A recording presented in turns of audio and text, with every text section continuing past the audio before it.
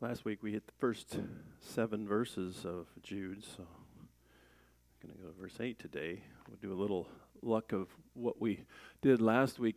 Jude writes to combat false teachers. It's one of those letters of warning that's out there. And he does 2 main things here in this book. He's indicated that there's a true faith. We talked about this last week. Faith there meaning teaching and doctrine. There's a true way to represent God and the way he represented himself. And we can count on it. It's once for all delivered to God's people, it said. So it can be counted on to be revealed by God to the church by his first century representatives, which are the apostles. And so that's a big deal, obviously, in Jude's eyes. And I think these 2 words are good ones to remember because in different ways of presenting spirituality and religion and God, there's the word necessary and the word sufficient. We may believe, there may be lots of people who believe Jesus is necessary, that you have to have him, but he's not sufficient, some say. Well, Jude writes, and the New Testament writes, and we believe that he's both necessary and sufficient. You don't need to add to what's been revealed in any way. It's kind of why we have what's called a closed canon. You have to ask the question, what more do you need to know to be a follower of Christ? Is there more information? Do you have the 27 books of the New Testament memorized at this point? What's insufficient by it? And there are a lot of beliefs out there at different levels that see Jesus as necessary, but not sufficient. You've got to do more things. Either you have to do more things on your own, or you add other people to it, or you essentially make him less than the Bible says that, or what he said he was. So it should be sufficient for us to see that what true doctrine and what is false doctrine. That's the key here. We're supposed to contend for the faith once for all delivered to the saints. Well, that implies that we can know what it is. That'd be really mean of God to say, you need to make sure you contend with the true faith, but I'm not going to tell you what it is. It's going to be a puzzle. Or maybe you got to give more money. How's that? That one's out there too, right? But the verse that comes to mind, of course, is 2 Timothy 3:16. Another cool 3:16 verse. All Scripture is breathed out by God. God breathed. Theonopsis is a cool Greek word. And profitable for what? Well, for teaching. It's kind of a little bit what Jude is talking about. For reproof. Well, reproof is kind of reproofing your actions. Don't do that. Correction, kind of correcting your doctrine. And for training. Training in what? Training in righteousness. It seems like this is sufficient for what we need. And I think I'm hitting this hard because it's big. This is a big deal in our contemporary Christianity. Is this enough? You get this, well, the Bible's an old book. And, okay, it is quite old. But just because something's old doesn't mean it's not living, right? Really, Jesus is pretty old, if you think about it. What's this year, 2022? And if we're probably off by a few years, but he's like 2,000 years old. You take off, 3 days when he was dead?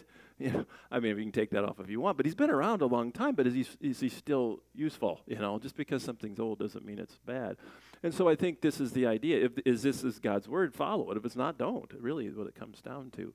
And Jude thinks it is, and so people who are teaching against the faith once for all delivered to the saints will be punished. And it's more punishment in this book than anything else.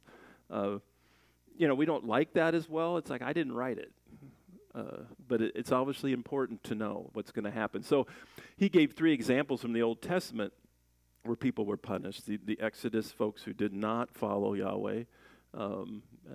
The angels, and we talked about that a little bit, and he hits that in those verses that didn't keep their proper place and rebelled in some way. And then he used Sodom and Gomorrah as in the New Testament's often shown as a very high level of debauchery and not following of what God wants, and the punishment that comes. I don't know if I just thought about that, but Sodom and Gomorrah, obviously had a type of sin that was, a sexual sin, a degrading sin, and we can say today, it's like, well, how come certain places aren't getting that now? Why are they allowed to do this and there's no hellfire and brimstone? It's like, I don't know. We'll look into that a little bit now. It's really up to God to decide who he wants to destroy and when, right? But it's out there. It's the idea those past punishments were given. So he uses as an analogy, these false teachers are going to get punished unless they repent, along with those who follow their teachings, because if you're following a false gospel, it's not saving. And that's what he's trying to get back. We want to get to the true Jesus, his teachings and his identity, which brings us to verse 8. Yet in like manner, these people, that's these false teachers, false prophets, also relying on their dreams, defile the flesh, reject authority, and blaspheme the glorious ones. But when the archangel Michael contending with the devil, was disputing about the body of Moses, he did not presume to pronounce a blasphemous judgment, but said, "The Lord rebuke you." And if you're sitting here thinking, I don't know if I've heard of this before, this is a little odd. We'll look into it. But these people blaspheme all that they do not understand, and they are destroyed by all that they, like unreasoning animals, understand instinctively. Woe to them, for they walked in the way of Cain, and abandoned themselves for the sake of gain, to Balaam's error, and perished in Korah's rebellion. These are hidden reefs at your love feast, as they feast with you without fear. Shepherds feeding themselves, waterless clouds swept along by winds, fruitless trees in late autumn, twice dead, uprooted, wild waves of the sea casting up the foam of their own shame, wandering stars for whom the gloom of utter darkness has been reserved forever. There is a lot in these verses, so we're going to be here for a long time. Now we'll be here the normal time, but yeah, there's a lot here, a lot to kind of piece through. What's the key here?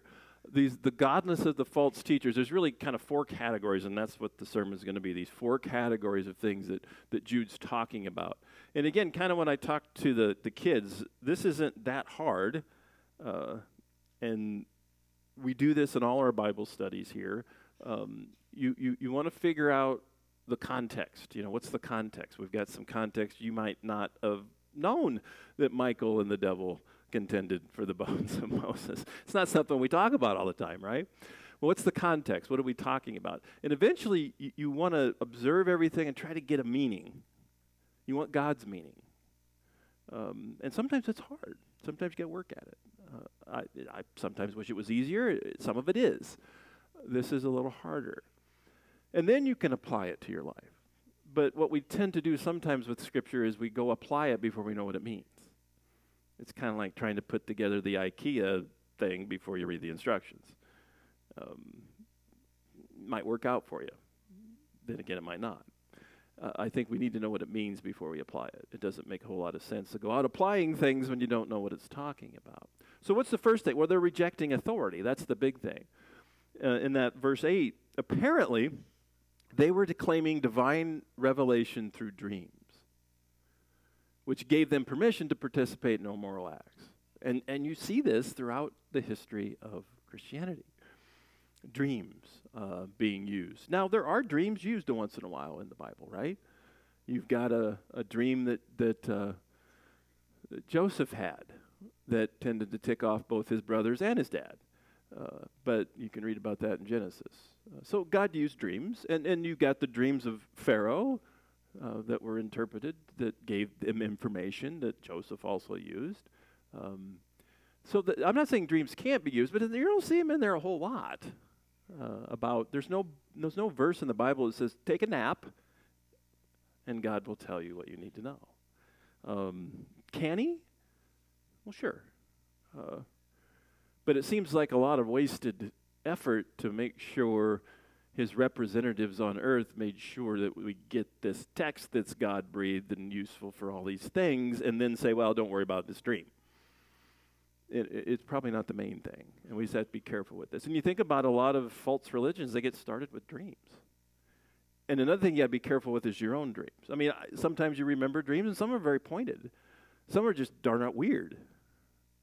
And I don't know exactly why. Would you think God knows that you're dreaming? Or is He like, I don't know? Well, of course He knows you're dreaming, right? And is it possible that God could give you a message through a dream? Yeah.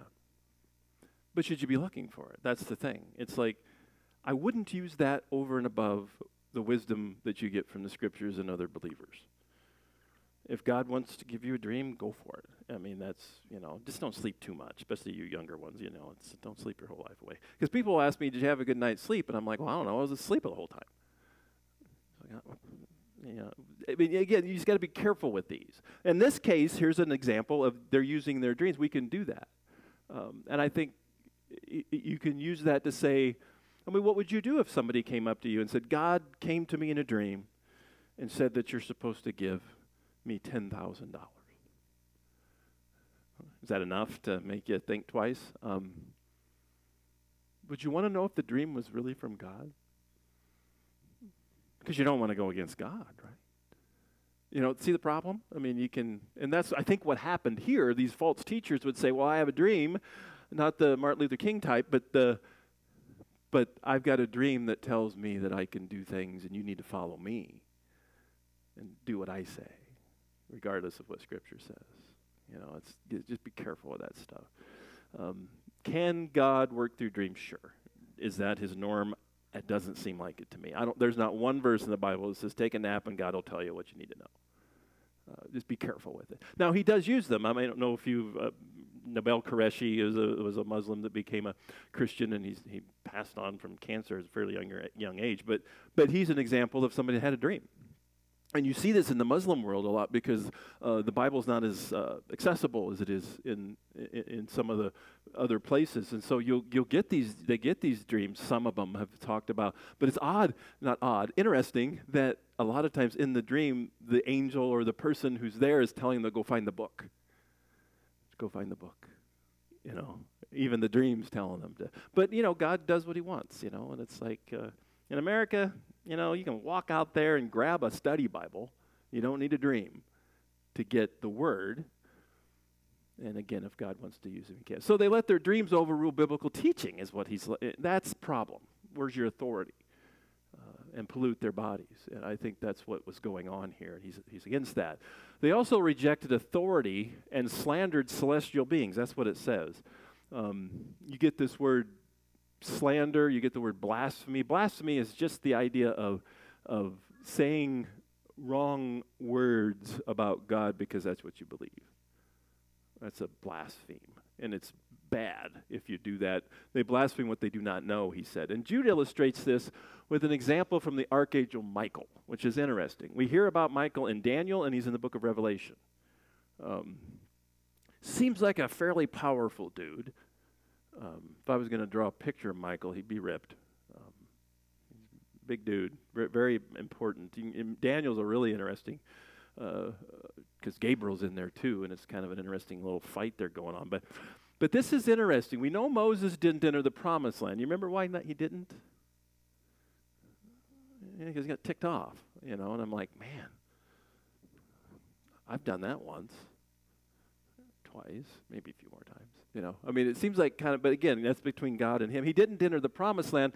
He dies on Mount Nebo in Deuteronomy 34. So we know he dies before he goes in. But Jude here is quoting outside the Bible text called the Assumption of Moses. And in it, Michael is sent to bury the body of Moses. Now you might be thinking, well, why isn't this in the Bible? Because it's not all inspired, is why. But it doesn't mean there aren't true things in texts that aren't in the Bible, right? I don't know if you read the paper this morning, but it might say that the sunset is at 7:52, I think. Let's assume that's true. Is that true? Well, if it's 7:52, but does that mean the whole paper's inspired? But we can still use the truth of that, right? We got truth in math books, right? Square root of 9 is 3, right? I think, yeah. Well, that doesn't mean every math book's inspired. That's not the point. It's so obviously this account in the Assumption of Moses must have had truth to it. And so it's an interesting account. Can you imagine this? We're not dreaming here. So the devil argues with Michael about whether or not who has the right over Moses' body. And, this begs some questions I have. Do you have any questions about, what does it matter? He's dead. Well, it must matter something, right? I don't know what to do with that. But the point he's using, he doesn't really get into why that all happened and what's going on up there. And but the idea is that Michael, as powerful as he was, possibly the most powerful angel there is, at least up there, did not dare to bring a slanderous accusation against the devil, and just says, "The Lord rebuke you." What's he mean by that? He's like, you know what? I can probably take you out. I'm just paraphrasing here. If the Satan and Michael won, I'd say probably 2-1 odds on Michael. Is my guess. But he didn't do that. He's humble. He's just like, well, let the Lord take care of it. So the point is, you don't do that. You don't slander God's holy ones, even the fallen ones. That's God's job. It's kind of the whole idea. It's not our job to punish people who don't believe and have error eternally. We can tell them they're wrong, but I can't do anything with their soul. That's God's job. Let the Lord rebuke you. And I think that's the whole point. But these guys aren't doing that. They think they're more important, and they're slandering and saying things against even God's anointed ones. So they blaspheme all that they do not understand. They say bad words and say things against not only the angels that looks like probably Jesus. And they claim more authority than even an archangel, which is arrogant. And that's one thing you can always think about. And it's hard sometimes, I realize, because you stand up here saying, I'm pretty sure this is what this means. A lot of this isn't that hard, right? I mean, you don't need a PhD in theology to know that Jesus is the only way, right? It's pretty clear. You might not like it, but that's what it says. You don't need all that. So some of this is quite easy, but sometimes we get into these texts, we have to do a little work with them to try to figure them out. Well, you're obviously trying to find the true meaning, but you got to be humble about it. And it shouldn't be pointing back to us, the preacher or the people. I've always said that if you're going to tell somebody about your faith, it's great to tell people how you came to faith. But don't let them leave all they know is how you came to faith. Leave knowing who you have faith in, because they're going to come to it different than you did. Point them to Jesus. You can tell them how it came. That's great. It's personal. But it's Jesus you're pointing them to, not your experience of Jesus. And so I think we have to be humble. These guys' fallen instinct, they had this instinct of just doing what was the best for them instead of humbly following God. So humility, look for that. In leadership, look for that in people. You got to be humble before God, at least. People walking around saying, I'm anointed. For what? You know what the Greek word for anointed is? Christos. Heard that before? You know what the Hebrew word is? Messiah or Messiah. It's like, be careful with that anointed word. Don't do that. And I wonder if these guys were doing that, their instinct. And that is our instinct, to lift ourselves up. I'm not talking about false humility. I'm sure a bunch of you will say this right after the service. Say, that was a really good sermon. Yeah. Right? And I'll just be humble, right? But you know what? False humility, you say, well, no, that was terrible. That was maybe it was halfway decent. That's okay. But again, does it point people to Christ? That's your main point. But there's nothing wrong with being, that's pretty good. And you're thinking, this one? Really? Okay. But again, that's the idea. God gives us gifts to bring people to Christ and to help us show his love for people. You don't have to say it doesn't mean anything. It does mean something. Good for you. But is it pointing to Christ or you? That's the problem it looks like these guys are in. So Michael, on the other hand, has extreme respect. He knows he's not God. He wouldn't even rebuke Satan, the fallen angel, but instead, let God take care of that. You get to Revelation 20, great white throne judgment. The devil gets thrown in to the bottomless pit. God takes care of it. It's not our job to take care of it. And Michael knew that. And that's really his point. you gotta, you wonder, it's like, why put this assumption of, and again, I don't know. God wanted us to look at it, I guess. It's not as hard as we make it sometimes. So that's the first one. The second one is, these false teachers walked in sin. And Jude turned to a triad of sins these godless people had committed and pronounced the woe to them. And if you ever want to look at this is the woe chapter of the New Testament, and I don't have it in here, it just came to mind. If you ever think that Jesus was always just kind of this happy lamb-petting sage, read Matthew 23. It's a different picture of Jesus. It's the woe chapter.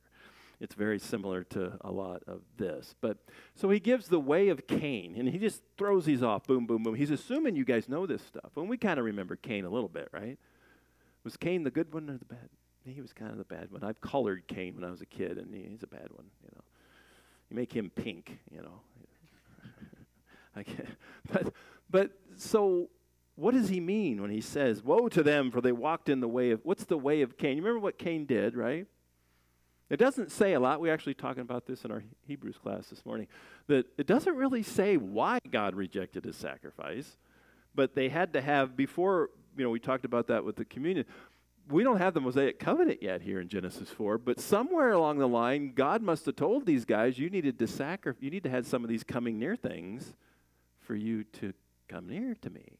We don't know any more than that, but we know Cain brings offering of what he did. He was a farmer, so he brought some grain, and then you've got Abel, who his younger brother, who brings the lamb. And all it says is that the sacrifice of Cain was not acceptable to God. It's probably a hard issue, is my guess, that maybe Cain was worshiping God according to his own understanding and not according to what God said. Probably wasn't a lot of humility there. And then it didn't go well after he got rejected, did it? Y'all remember what he did? Did he just kick his little brother? No, he killed his little brother. You think about that. In the first 4 chapters of Genesis, we got the creation of all the universe, everything in the universe, creation of the image bearers of God, the fall of man, maybe the fall of angels, most likely there, and we got the first murder from the 2 brothers from the people that were the first people. That's a lot of stuff in 4 chapters. So the rest of it, we start working the meaning out by looking at this coming up in other places like Jude. So this is probably what happens, probably a lack of humility. So he says that these, woe to them, for they walk in the way of Cain. They walk in the way they want to instead of following. And if you remember back in that account, God actually came to him and said, sin is crouching at your door. Be careful. He even gave him a warning. Still didn't work. And that's sad. You think that'd be enough information, but it wasn't for him. And these people have the apostolic revelation, and they're not believing. And then you have Balaam's there. Now, this is a fun story. I don't know if I've colored this one. Maybe later. Remember the Balaam one in Numbers? This is where you get the talking donkey, which I really think is cool. Wasn't there a show on many moons ago? Was that Francis? Was Francis the talking mule? Yeah. Yeah, I guess it's close to a donkey. And there's an angel. You remember that? Just a very quick synopsis. You've got this Balaam guy. For some reason, God's working through a little bit, but he's really not a true follower of God, of Yahweh. And they got this other king wants him to go curse the Israelites so that they can win the war. And God kind of, to paraphrase, says, don't do that.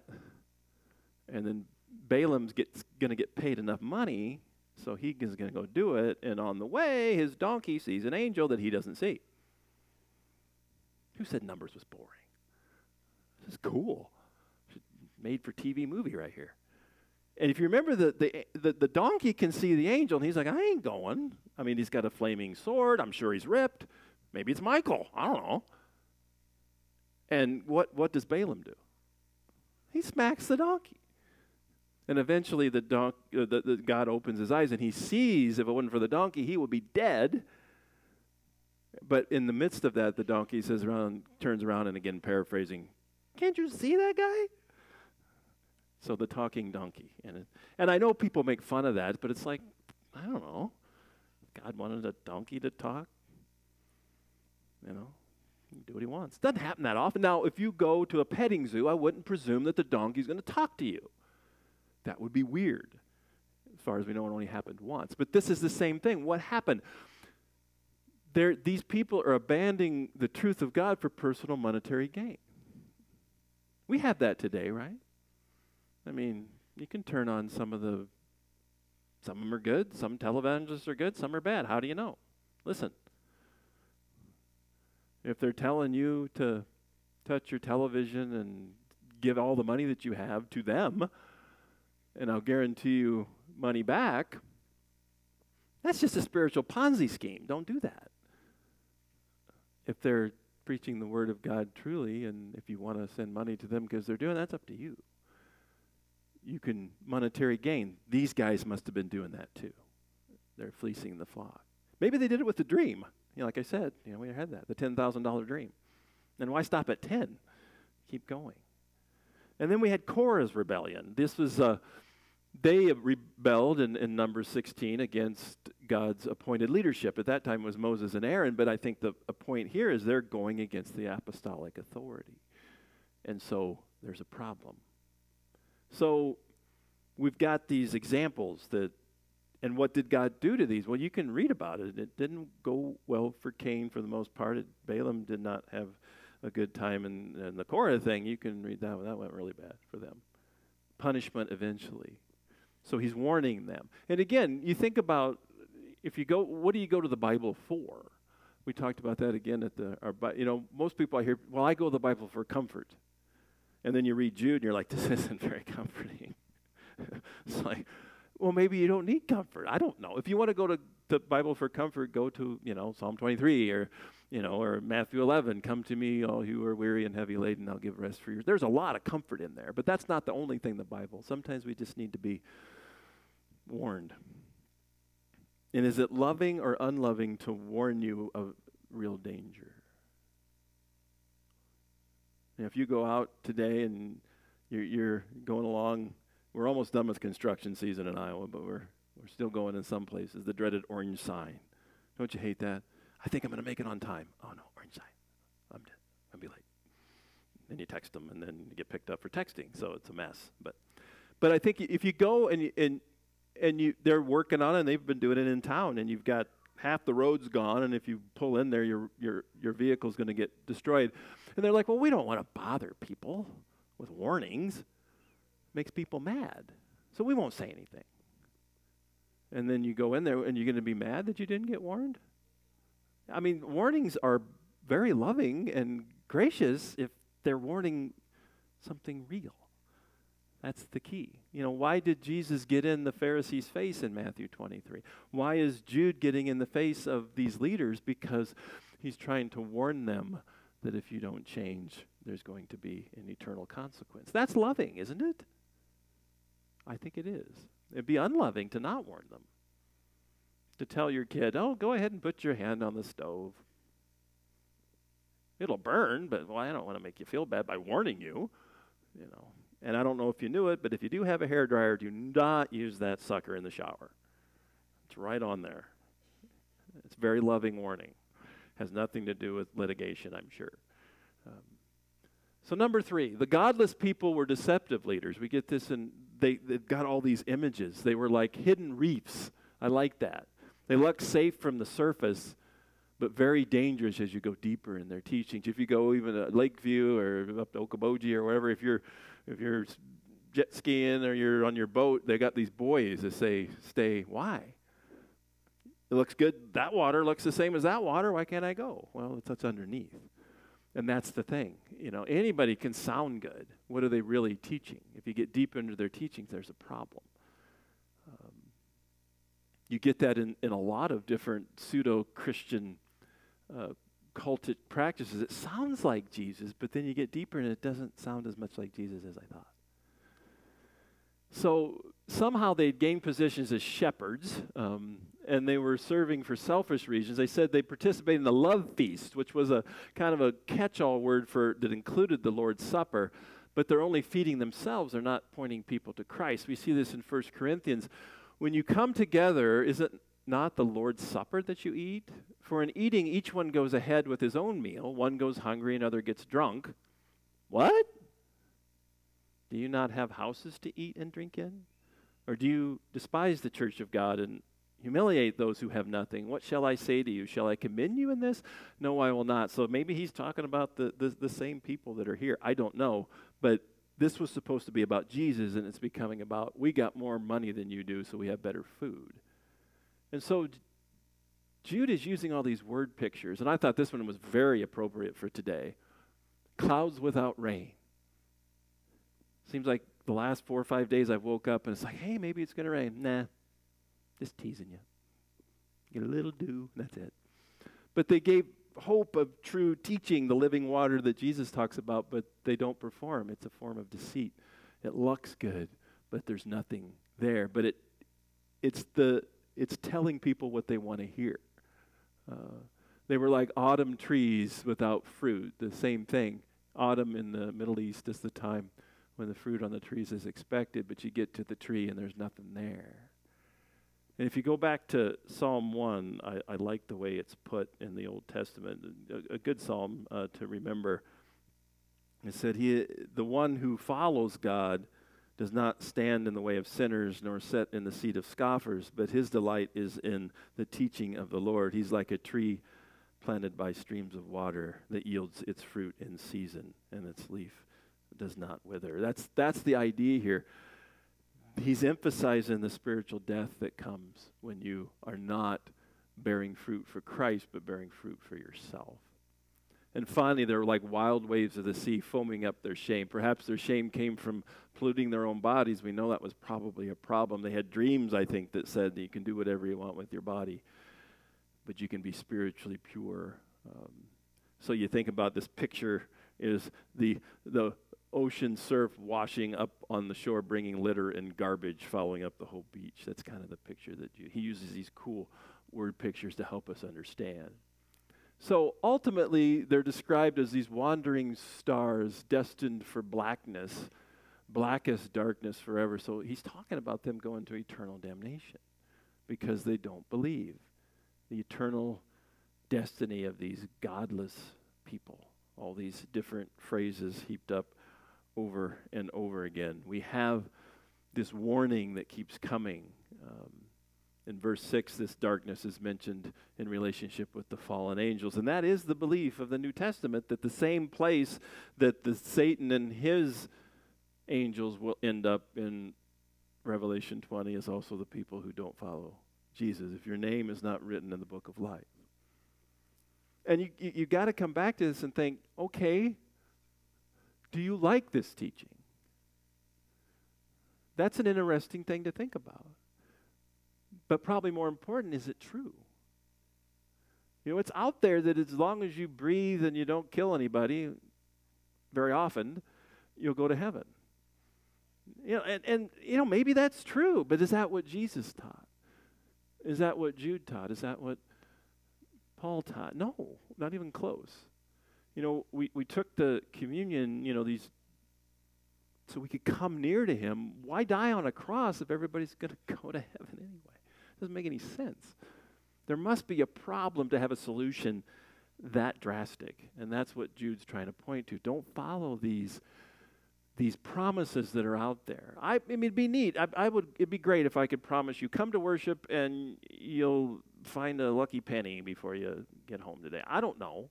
Or you'll be successful. Or if you're sick, you'll be healed. We can't promise those things. We can hope for them. We can pray for them, but that's not what the gospel's about. I can tell you what you want to hear. You can tell people you want to hear. Jesus could have told people what they wanted to hear. If Jesus told people what they wanted to hear, you think they would have killed him? If Jesus was this nice guy that said, you know what, I think I'm the only way, but if you don't believe that, that's really okay. Why would they kill somebody for that? You know, no offense to Mr. Rogers, but who's going to kill Mr. Rogers? Why did they kill him? Maybe go back to Matthew 23. Because he didn't back down from who he was. He didn't back down from saying he's the only way, and he didn't back down from the loving warnings that he gives himself and through those that write the New Testament, which is what we're reading today. So he clearly warns of eternal punishment that await God's enemies, and that's anybody that doesn't accept his grace, which is really what the gospel is all about. Let us pray. Father, we look at these warnings, and I don't know if it brings us comfort at the first blush, but I guess if we think about this logically and with our hearts, we start remembering that this is very, very comforting, that every problem that we have today, every thing that can make us feel sad and suffering that we go through is, well, as Paul said, a light momentary affliction if we think about the eternal glory that you give all that believe. So for each one, whatever they're walking through today, help them focus on your word. Take these warnings as loving and focus on your Son, in whose name we pray. Amen.